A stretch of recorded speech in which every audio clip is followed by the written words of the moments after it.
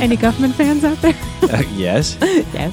Yeah. I just recently saw that last year for the first time. Oh. And I was like, Like, where did this come have you from? ever seen Camp? Yes. Okay. Yes. It was like watching Camp for the second time because the first time I was I wasn't hip. I wasn't hip to it. It was like watching the Camp second time, waiting for Guffman. Yeah. Yeah, I was shown the glory of it in college. Yeah. Yeah. So I totally get that. Yeah. Yeah. Oh, if I had found it in college, Yeah. would have shaped so many things. I think would have changed so many things.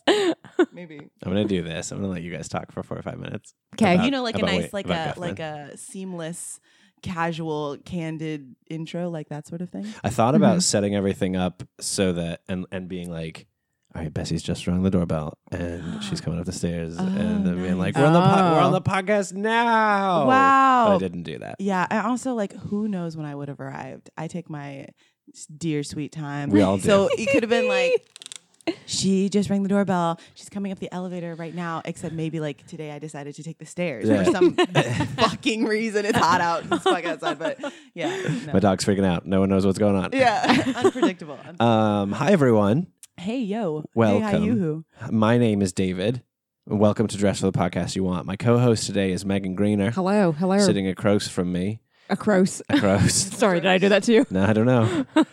And I'm so excited that you're here. Our guest today is Bessie D. Smith, original co-host of this podcast, and actor and podcaster in her own right, and singer and performer and all around success guru, World traveler, doing it. World traveler. World traveler. Put that on your business card. Yeah. Hi, Bessie. How are you? I'm doing pretty fantastic. I'm so happy to be here. Me too. I'm gonna say fuck a lot. I feel like I'm so That's fucking fine. happy to be here. That's just automatically what I was. That's gonna say. allowed. That's great. You're okay to say cool. that. Why should I censor myself? Right? You shouldn't. Yeah. So yeah, Bessie. I feel like I'm probably second most excited that Bessie is here. Well, where Bessie is first excited. Archie is the most excited. Or maybe he's very excited. Yeah. But like for those of you who haven't been around since the very, very beginning, Bessie was my co-host in the beginning. When we met, she was my assistant for a while and came onto the podcast, and this wouldn't have happened without her. So I'm really excited that you're here. Literally. It wouldn't have happened. Thank you. And that was just a little over a year ago. It was almost know. exactly a little over a year ago. Last it's week was wild. a year. This is the 50th episode. This is the end of season 2. Congratulations. Thanks. Congratulations. It's wild. I'm Yeah. really excited for this to be a sort of like faux retrospective. Like we're going to talk about success. We're going to talk about like how it's changed in the past year. Oh my gosh. Which is so exciting. Oh my gosh. This is so great. Wait, Yeah. Okay. Well, I remember when you first approached me for this, you had other podcast projects going on, and you're like, I'm starting a few podcasts, or I'm working on a few podcasts. I want to start another one. Like, we should start one together. And I was like, sure, fuck yeah, because I'd always wanted to start one. And you were like, yeah, let's do something around success. But so where are those other podcasts still happening, or is this the main? This is the main one right now. This is the one right Yep, now. this is the one. So when we Survived. met, I think we were Hamlet Isn't Dead was still doing a Shakespeare podcast. Yes, the And- quiz podcast. It was like a panel show, and that was great. Did you guys?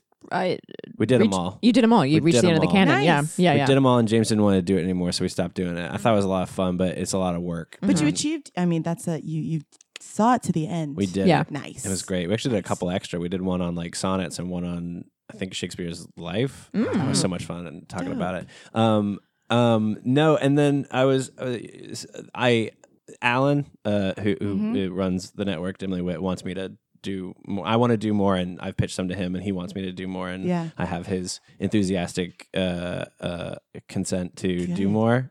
So I'm hopeful that in the fall I'm going to launch 2 more. But that's really about like it is hard enough. Not only getting guests every week, right? Getting guests every week is really tough. So whatever I do, it won't be like that. Yes. But even then, like finding time for just Megan, I had to be in the same room. Yeah. is really tough. I thank some real you shit. for we rescheduled you like 3 times. Yeah. Because you had stuff and we had stuff, and I just wanted to make sure we could all be here. Well, there are many episodes where he's just doing it himself because I couldn't even be there. For sure. And I'm hopeful, like, you know, there is a version of this podcast where people come back and where I don't always have a co-host or I have a different co-host, and like I'm really open to that kind of stuff. we're really just going to see how we're taking the next 2 weeks off of recording, and we're going to launch season 3 in August and sort of see how that goes. But yeah. The real progress has just been sustained. Right, we've been doing this for a year. Yes, I think that is the milestone to focus on, because within the time frame, and I'm learning this as I've been working on my own podcast, like the time frames of everything, as long as you're staying somewhat consistent and still producing content, for me, that's like, I'm proud of doing that, because the challenge, or something that I wanted to get from this experience, both in starting this podcast and then starting my own, which is called Be Real. Be Real, Behind the Grind. Yes, with Bessie D. Smith. But the challenge was I wanted to produce regular content. I just wanted to make stuff. It's a good discipline. Right. It is a good discipline. It feels good. Absolutely. Yeah. And so do you... Wait a minute. Are you interviewing me right now? Hold on. Wait. No, it's a conversation. It's a conversation. Question for a question. All right, but Cue for a cue. But I don't know when you left the podcast. This podcast, we have a format now. I got a very regular question. Oh, there's a consistent question that now. I ask at the beginning of every episode. Okay. And then it goes wherever. Do you remember when it used to be that I would bitch about something at the beginning? Yeah. It was the cold open. That was just the cold open. It was the coldest open. I don't have anything much to whine about right now. My therapist canceled therapy this morning because he had some dental work done and didn't want to talk to me, but he texted me at 8 o'clock this morning and said, "Hey, fuck off. I hate you." Well, it's not that he couldn't listen. He just couldn't talk back because whatever's going on in his mouth. Just know that it's not about you. It's about him. It's all about me. Oh, okay. I was playing board games last night with my good dear friends, and they kept going like, "Why are you not in like an actually asking the question way, but being like, why are you doing this to me?" Or like, "Oh, do that to him. Why are you doing it to me? I'm losing." And I'm like, it's not about you. I am not doing this. It is not spiteful towards you. It is about me. I want these points, so I'm doing it. It really is just business. It's just business. We played Carcassonne. Do you do board games? Carcass Zone? No, not Carcass Zone. I know, right? It's a French word. Carcassonne. No, never heard of it. Oh, it's great. It was so much fun. Is it all in French? No. I mean, you could. No. You could do it all in French. That's really up to you. No, you pull a tile and you put the tile down. It's you make the map of the world, right? You put these tiles down and you have to match them up. You have to match roads to roads and cities to cities, and then you put your little people on them. They're little wood figurines, and they're called meeples. And you put your meeple on there. Is that like a weeمی? Is what? What's a weeمی? Like the Wii characters. Look at the Wii characters. Oh, is that what those are called?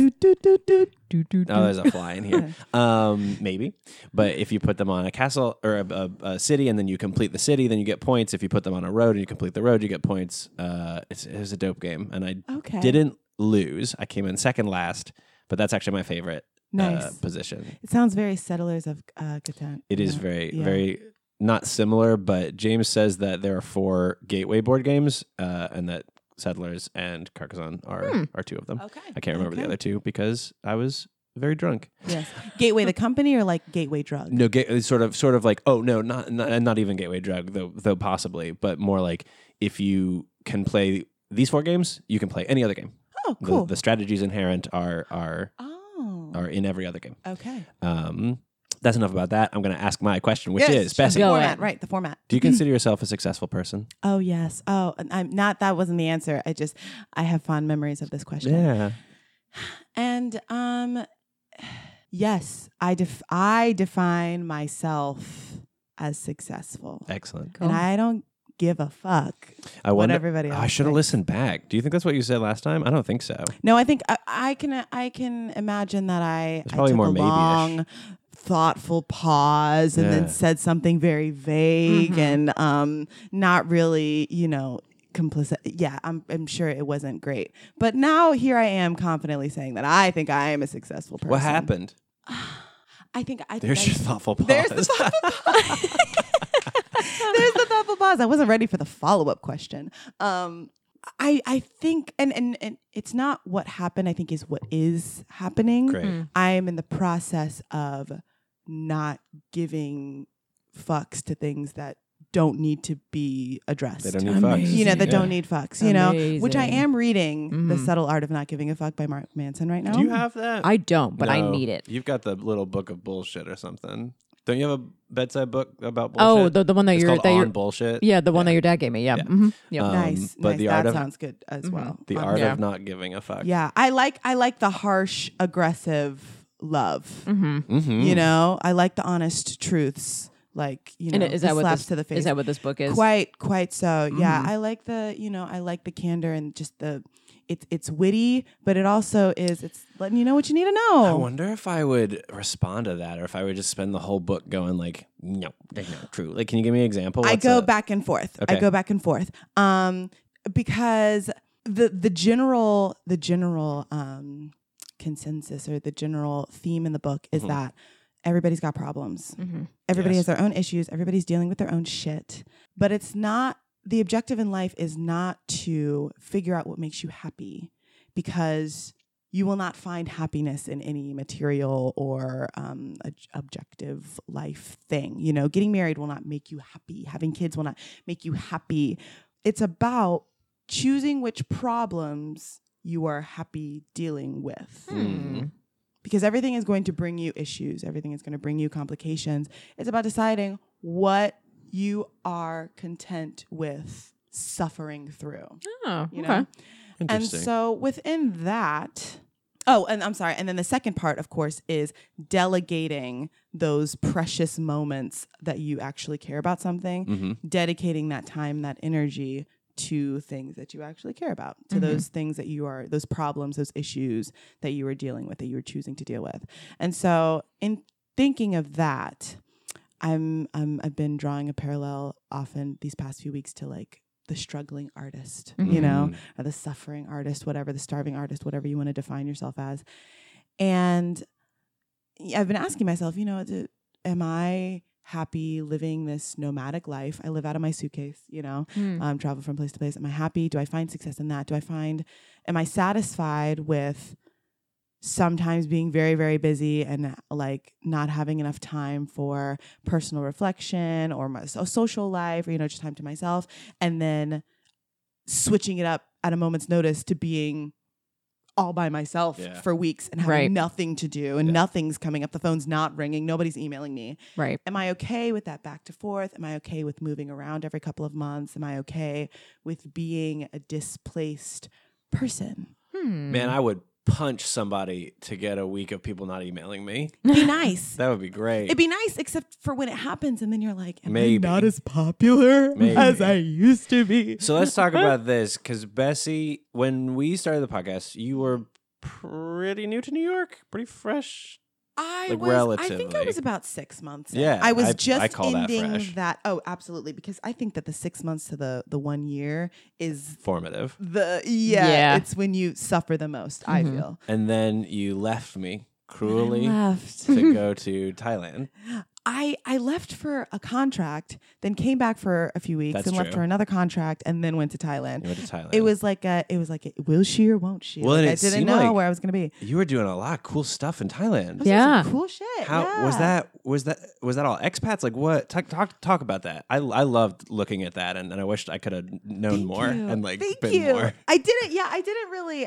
I thought I was going to, you know, turn it into this huge like blog moment, Dear Diary. Oh yeah, you were nannying and you were gonna do a baby blog. Right. I was gonna do I had all sorts of these, you know, all of these ideas about how I would record my experiences and share my experiences with everybody. And I feel that in some way I still have a lot of material, and like I built up a lot of content over that time that I can release whatever over time or do what I want with it. But it was the same sort of, so I was there for 6 months, and it was very similar sort of assimilation process as to moving anywhere new. You have those first couple of months where I basically like slept every day. Jet lag was real. And then adjusting to this new schedule, I dropped my kid off in the morning at daycare, and then I had the rest of my days free. Like that it was so wild. Not your it was kid, freeing, but somebody else's. My practice kid. That's what I call him. Yeah, my practice kid. Nice. Yeah. And so Archie's kind of a practice kid. He's absolutely a practice kid. For sure. Yes. He sleeps mostly. We can talk about that. He is a super practice kid. He just poops and needs constant attention. Yes. Yeah. He's an easy child, but definitely has moments where we're like, oh, this is what it's going to be like. Yeah. Go to the vet and they're like, oh, he's got something wrong with his tooth. And what they're saying is like, he's got something wrong with his tooth. And what we're hearing is like, you're the worst. His teeth are going to fall out. What have you done? The inside of his head is rotting. What's wrong? Dare you? Is this how you would treat your own child? Yeah, right. Megan's sitting over there going like, I'm the worst. And then he came from my family in New Jersey, and so he had like a New Jersey vet. And I'm like, what the fuck were those New Jersey vets doing? They didn't notice this. She said it's supposed to be something that happens over time, and like his teeth, the bulldog's teeth are wearing down. Nobody caught that. That's how that dirty reputation against New Jersey vets has come about. So much happening within a tiny armpit of a state. I'm gonna bring that up because I want so much dirt, so much garbage. I want to raise kids here. I want to raise kids in Manhattan. And I think I'm the only person that exists that wants to. But I'm going to bring that up for Meg. One I'm other be person. Like, got these good doctors over here, though. Yeah, it's true. It's true. Within a rock's throw. Well, I mean, the good doctors that are still mixed in with shitty doctors that you'd find anywhere. Got to weed them out. Yeah, got to weed them out. We got a good vet. She was great. Mm-hmm. We went to Yorkville Animal Hospital. Oh, that whole thing was great. Yeah. We went to Yorkville Animal Hospital. # Yorkville Animal Hospital. Mm-hmm. Everyone was so great, from reception to the vet to the nurse. They had to. We'll talk more about Thailand in a second. It's fine. I was the one who broke away. But now we got to talk about my dog's butt. Yeah, let's talk about it. Because they wanted to take his temperature in his butt. Oh, yeah. Like you do. Yeah, like you do. And the nurse's aide was there. I don't know what she's called. I just heard him sigh. He's like... And I was holding his head so that she could do the butt, and he was too wiggly. And she tried again, he was too wiggly. And so she's like, we'll do it later. And so when they do it, like last thing, they're like, we got to do this.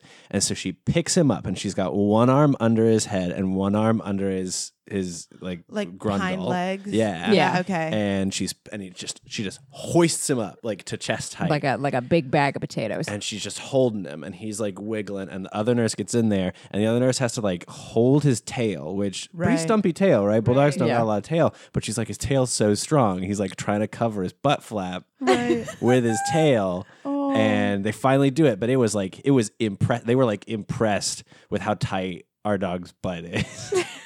Yes. Well, then as soon as we were done, he immediately pooped out on the sidewalk. He did poop on the sidewalk. So I don't know if he was also clenching, because he's like, no, if you do this, it's going to be everywhere. Definitely clenched. I have so many things that I want to say. First of all, congratulations. I'm glad that he's doing his Kegels or whatever. Yes. Keep it tight back there.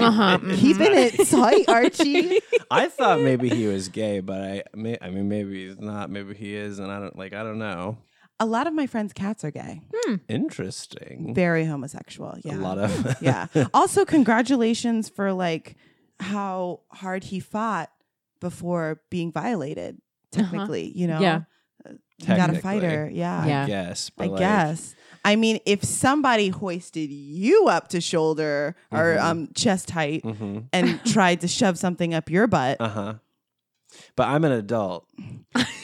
He's an adult too. He's not an adult. He's a dog. He is also an adult dog. He doesn't get to consent, unfortunately. Another adult mammal. It's like how you have to take children to get shots, even if they don't want to. You can't let them go, like, because you know it's better. You know what's best. I know you just gotta get a little plastic in the booty every once in a while. We just gotta see what the temperature is in that booty. Just gotta see I don't how understand hot it is down there. Yeah, I don't get why we can do temperature in a baby ear, but we can't do it in a dog ear. But I'm no dog scientist. Well, they're gonna shake their head around and stuff. Yeah, I'd rather hold his head either.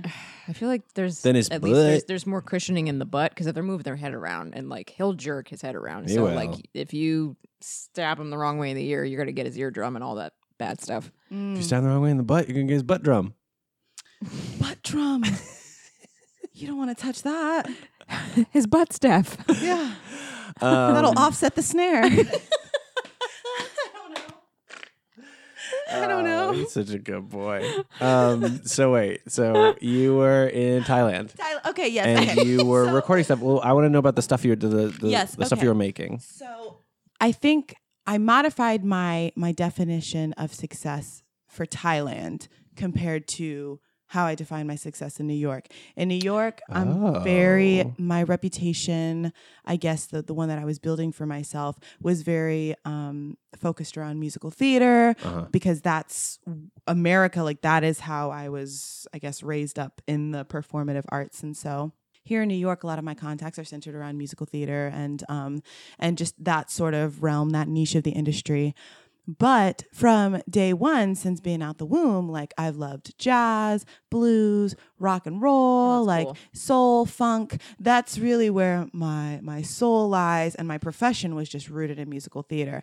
The opportunity to go out to Thailand and kind of reintroduce myself into performing in a different niche was life-giving, I think. It gave me the opportunity to redefine how I wanted to be seen as a performing artist and the type of skills that I wanted to be able to offer. And so I went out there and I was set on not doing a bit of musical theater. I was like, I don't want to do anything in that regard. I want to find something else. I want to add another layer. And so the first couple of weeks was full of networking and networking within like a more commercial or this particular niche was a little bit different than musical theater. In musical theater, you go to auditions and you go to do workshops and classes and you go to see people in their shows and things like that, what have you.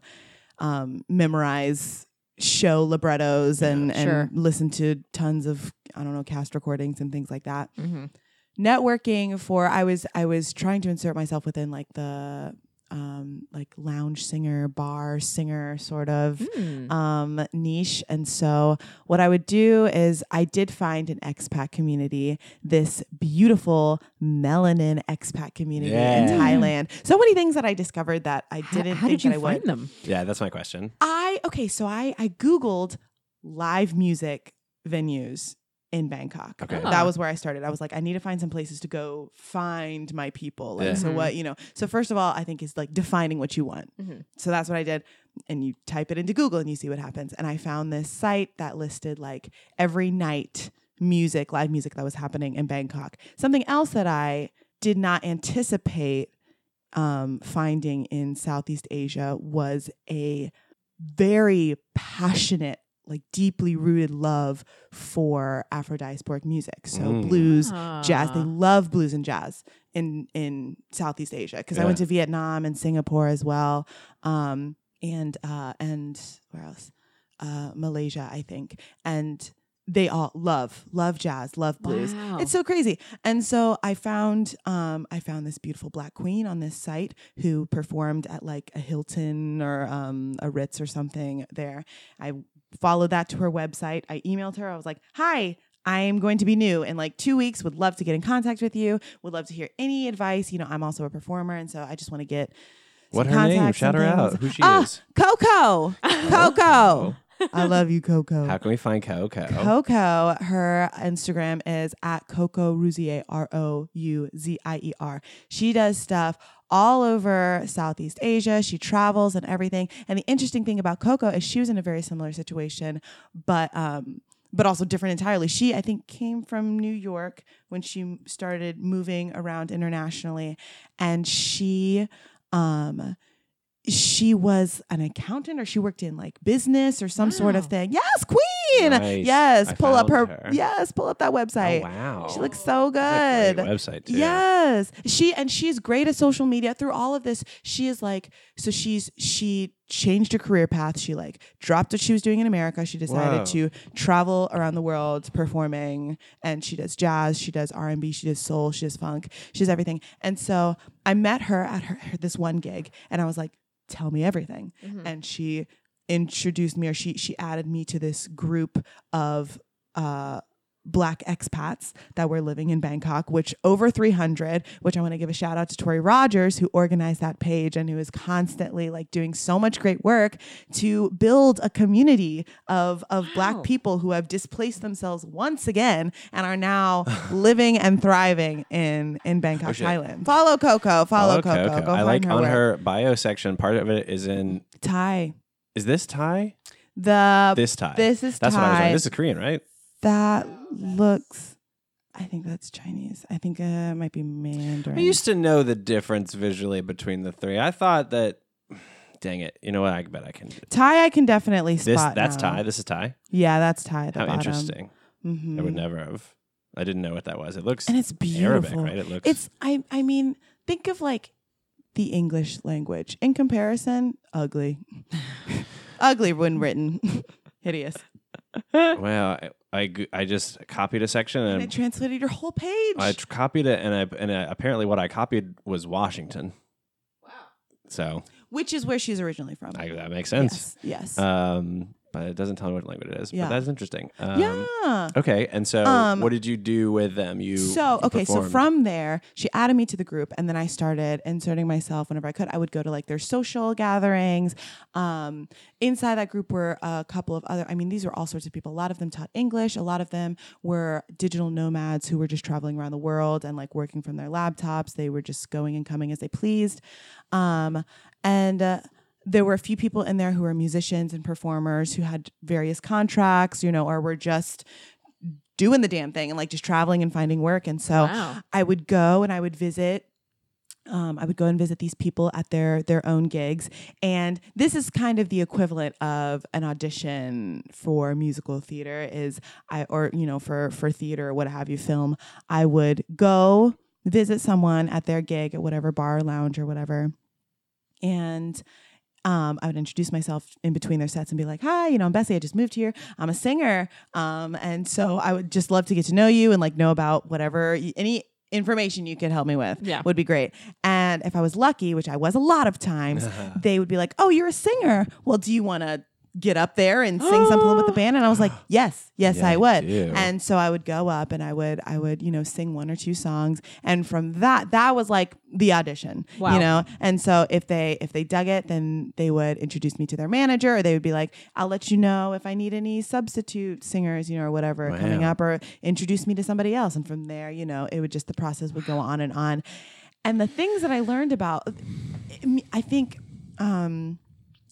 the theater and like the commercialized performative arts industry, everything is prepared for you, there's so many things that sides are ready for you. Yeah. Cuts are ready for you for, audition songs and things like that. Or you prepare them with yourselves. Your chosen bars. You have your repertoire book. You have your sheet music and everything like that.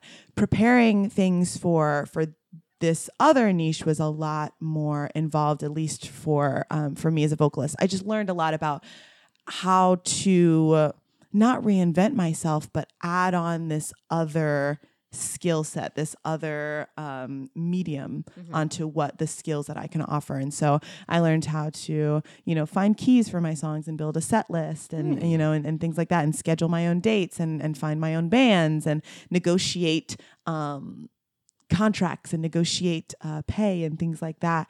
And so it was a great learning experience. I feel elevated in that life as a performer, but I was also able to do like some incredible other things. Like I found myself moderating like the first town hall meeting of Black expats in Bangkok. And so we all got together and just talked about things that, questions that we had about like how to thrive as a Black person in Southeast Asia when you're so far, hundreds and thousands of miles away from your friends and family. I have a question. Yes. How do you thrive as a Black person in Southeast Asia? Honestly, staying true to yourself. From being in America, like I think I found very similar, components, but it's just finding what makes you glow. Yeah. Oh. And then just using that, use what you excel at to elevate yourself. Use what you have to elevate yourself. And there's no language barrier, no skin color, no religious or political differences can take away from the fact that we are all humans just trying to deal with our own problems. Yeah. And so if you can find a way to connect with somebody else on any sort of level and find a way to either collaborate or compromise or just find peace and walk away, that starts with finding what you love about yourself. And I've been breaking down on my podcast, the golden rule a lot lately, as far as like treat others as you would have yourself to be treated. And And it's so interesting how we focus so much on that first part of, treating others blank, Right. We don't really, I think you have to start with the second part. You have to start with defining, well, how do I want to be treated? Right. Like, what is the foundation? What is the standard of that? And that involves looking into yourself and saying, okay, well, what do I want? How do I want myself to be loved? What do I love about myself? How do I want to treat myself? And then from there, you elevate yourself by elevating others. I've never thought about that. Let's fight about right? the golden rule. Let's break it down. Because I want to be treated differently than I want to treat people. Not in a negative way, but like in a way of like people have different love languages, right? I want to treat someone the way that they want to be treated, and then I want them to treat me the way I want to be treated. But that doesn't necessarily mean I'm going to treat them, unless I guess the breakdown of that is just I want to use their love language so that they'll use my love language. Okay, never mind. Yeah, I argued myself into the answer that you gave. I love the what that represents, or I guess what that brings up is that we all want to be loved in our own way, or we all want to be seen for ourselves, who we are, and respected in that way, or whatever. And so I think part of that comes down to part of respecting and treating others the way you want to be treated is communicating how you want to be treated. For sure. Communicating effectively is also a big Is that your ideal. silver rule? I've been focusing a lot on that. I have a lot of mantras that I've been circling around lately, and that's one of it. Effective communication and precision of language. So like how are you going to explain to someone, whether it be a loved one, someone you've known your entire life, or someone who you just met on the street, how you want to be treated? Yeah. And to approach them in a way where you are clearly and concisely explaining yourself, but also respecting whatever, boundaries or whatever ideals or values they set up for themselves. I think that's the hardest part of the golden rule there. You have to see that first and respect that first, and then insert yourself. And now you're back. Now I'm back. How has that transition been? Were you able to maintain any of those contacts and networking, or was it okay? Good. Yes. And what are you doing now? So as soon as I got back, well, I guess 2 weeks before I was going to leave Thailand, I extended my stay. I was supposed to stay there for 3 months. I extended to 6. Did the family go and you just stayed behind? They moved. Like they still live there there. now. They live there. So I they was made working the for them permanent here. move. Okay. Yeah, I was working for them here, watching their kid, and they were like, "We're moving to Thailand. You want to come with us?" And I was like, "I don't want to move there because I want to continue my hustle, my grind here in New York, but I'll go help you settle down." So I was there for 3 months. I extended to 6, and then 2 weeks before I was supposed to come back, I was like, "Damn, I'm about to." It's cheap as hell there. Sure. Great. It's the quality of life is better there, I think, because number one, people are still worried about money, but for some reason, like the people are nicer. I don't know. It's crazy. It's crazy. The quality of my life was greatly improved. Sure. My acne was not, but like the quality of life in general was greatly improved by living there. It's just hot as hell. Oh, is that why? I was like, why would that be?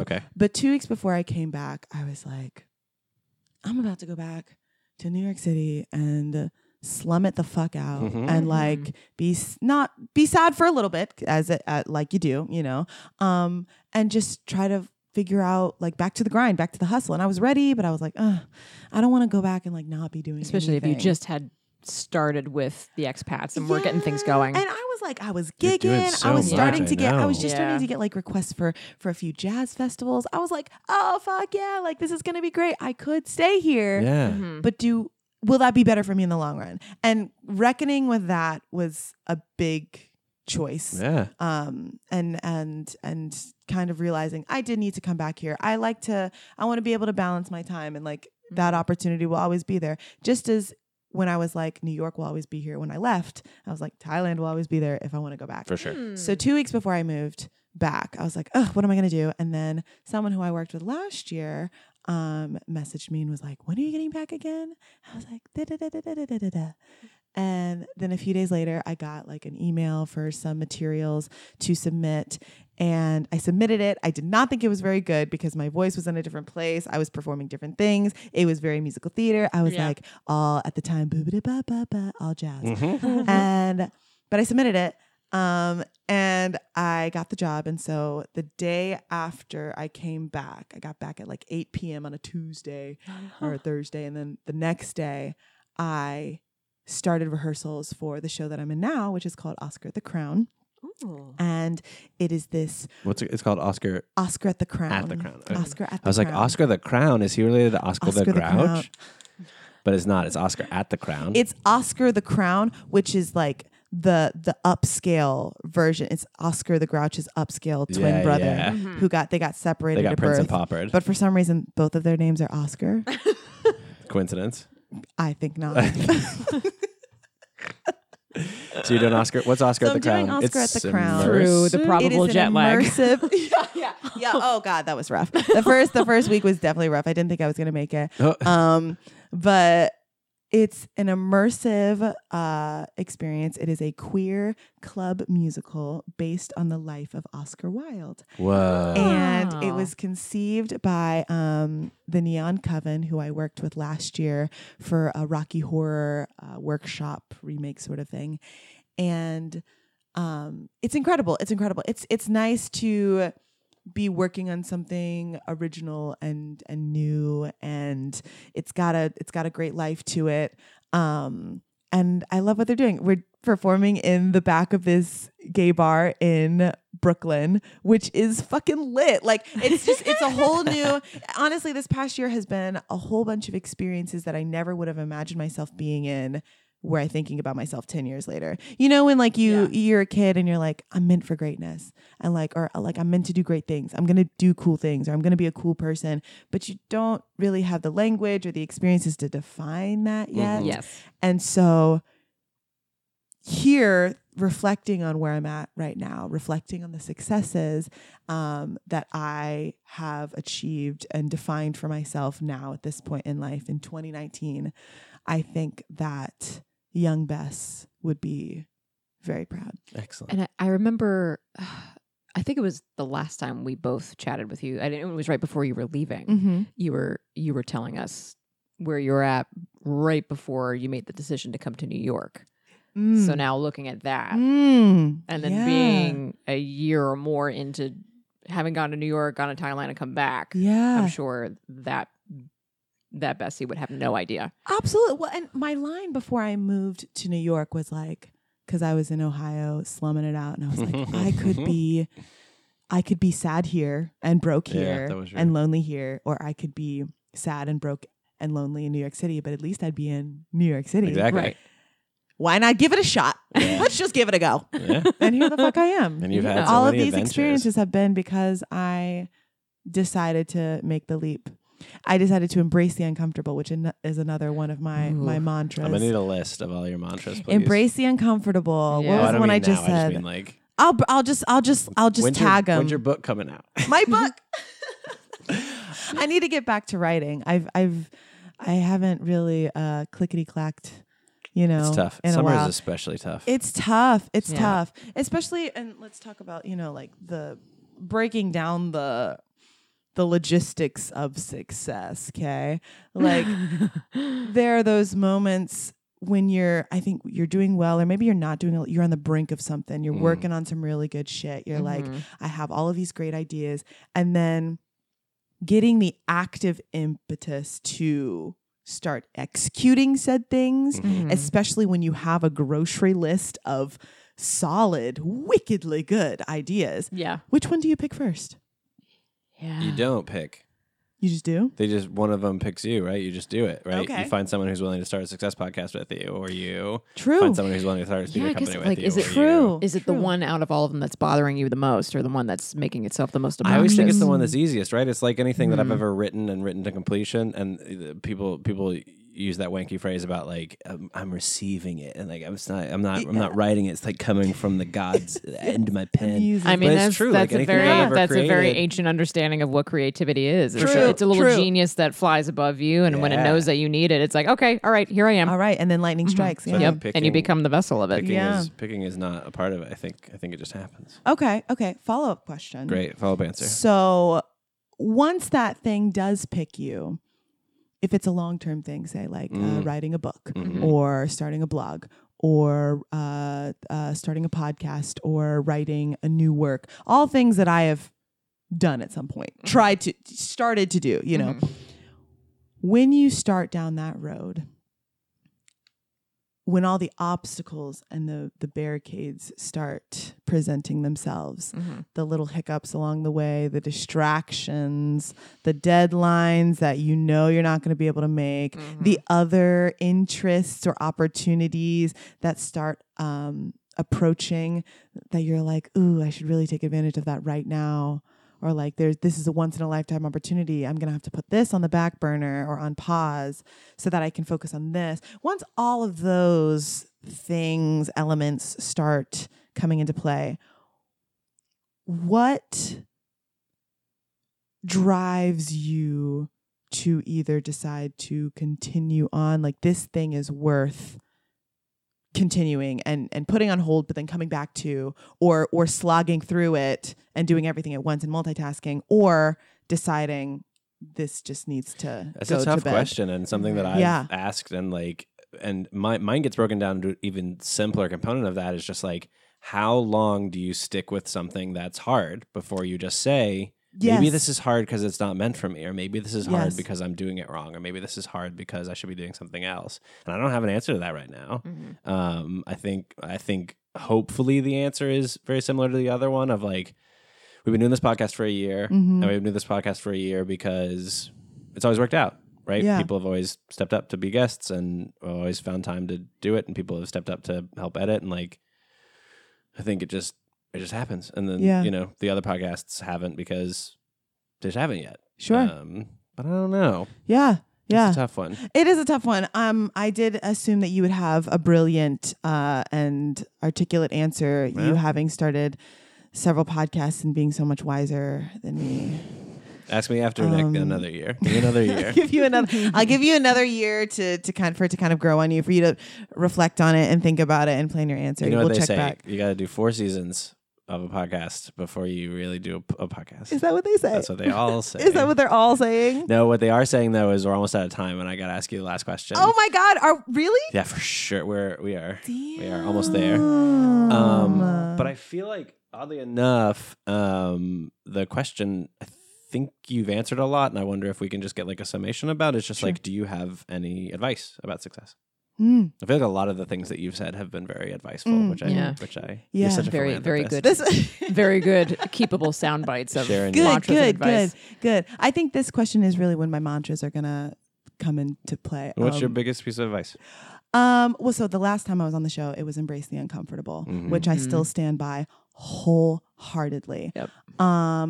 Recently, I've been trying to quiet my own impulses and my own instinct and listen to that of the universe, whatever the fuck that means to you, you know, listener.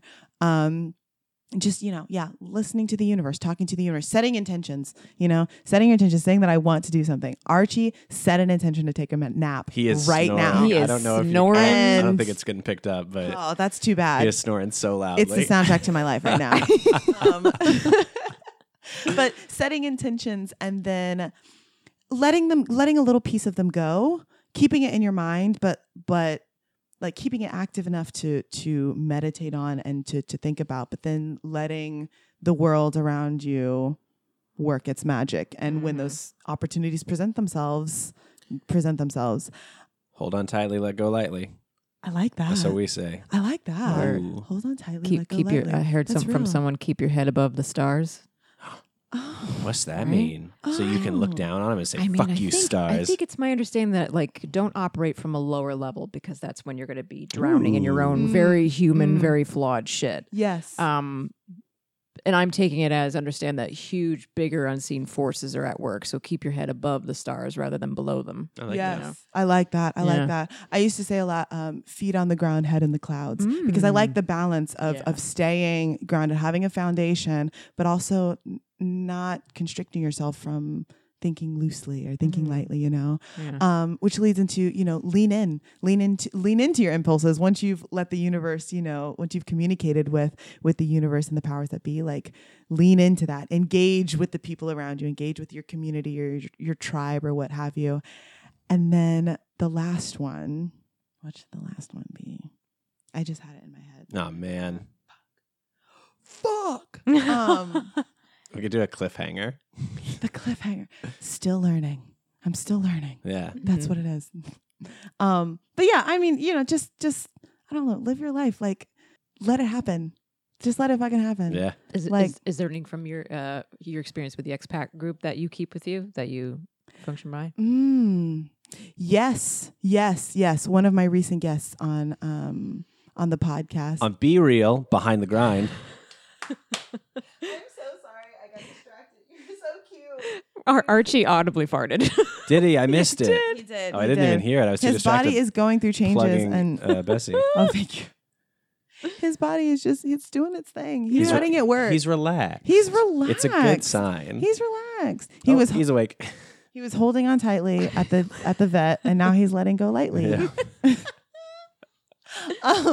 But one of my last guests on my podcast, Bianca, she said something just very simple and profound, which I love, which was protect your time, protect your energy.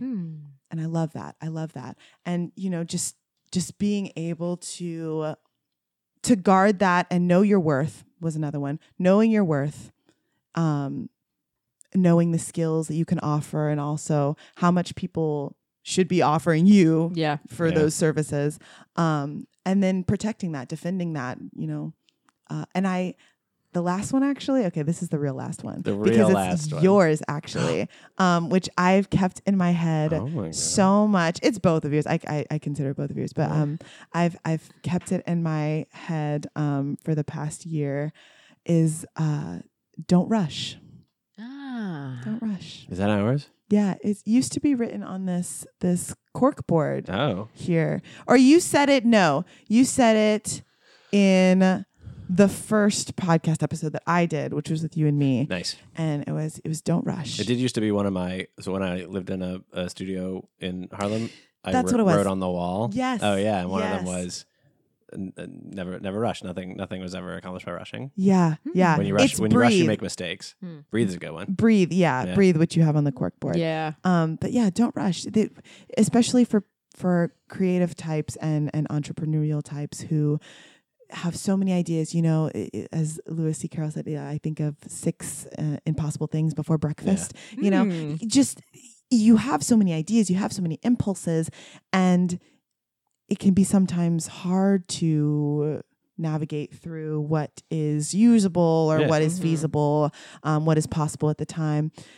It doesn't mean you can't go quickly. It doesn't mean you can't go quickly. You can do things fast. Quickly. Absolutely. Don't rush. Yeah, don't rush. When you do it with purpose and intention and authenticity. Yeah. And you will know that the ease will be there. Yeah. Like a duck off of swimming water. on the water. Oh, okay. Yep. The feet underneath are going but above the water they're just gliding. Above the water they're going All right, let's wrap it up. My name is David Andrew Laws. This has been Dress for the Podcast You Want. My co-host Megan Greener. Hey. And my guest, I just adore you. I'm so glad you were here. Bessie D. Smith. This was great. Thanks so much for being here. Thank you to Dimly Wit for having us on the network. You can go to dimlywit.com to hear this podcast as well as others like like Bad Examples with Jessica Romano and Tracy DeMarco and The Dullest People Alive and The Last Quarter and Below the Fold and lots. You'd think I was looking at a list, but I'm not. Nice. And follow them on Instagram, which I do. On Facebook and Instagram and Twitter. You can do all that Good stuff. Thank you to our Patreon donors, Laura St. Pierre, Patrick Marin, and Dr. Michelle East, who, if you've got a sec, I think we're going to try to record some bonus content for real quick, just afterwards, or just real quick.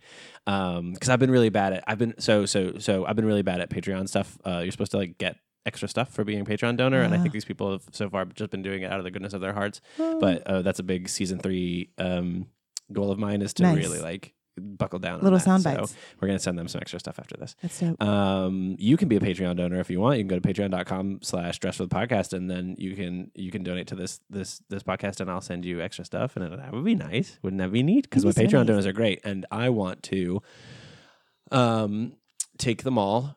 Ice skating is what I want to do with my Patreon donors. I thought you were going to say lobster dinner for some reason. I want to do that too. Ice skating is just as good. I don't know which you'd do first. Probably ice skates. No, skates than dinner. Skates ice skating, dinner. build up an appetite, go get some lobster. Yeah. That's what I want to do. For sure. Other than that, I don't have a tagline yet. We're working on that too. We got R&D working on a tagline for the podcast. But for today, it is dress successfully, or else. Or which side are you dressed? Or else we'll shove a thermometer up your clenched butthole.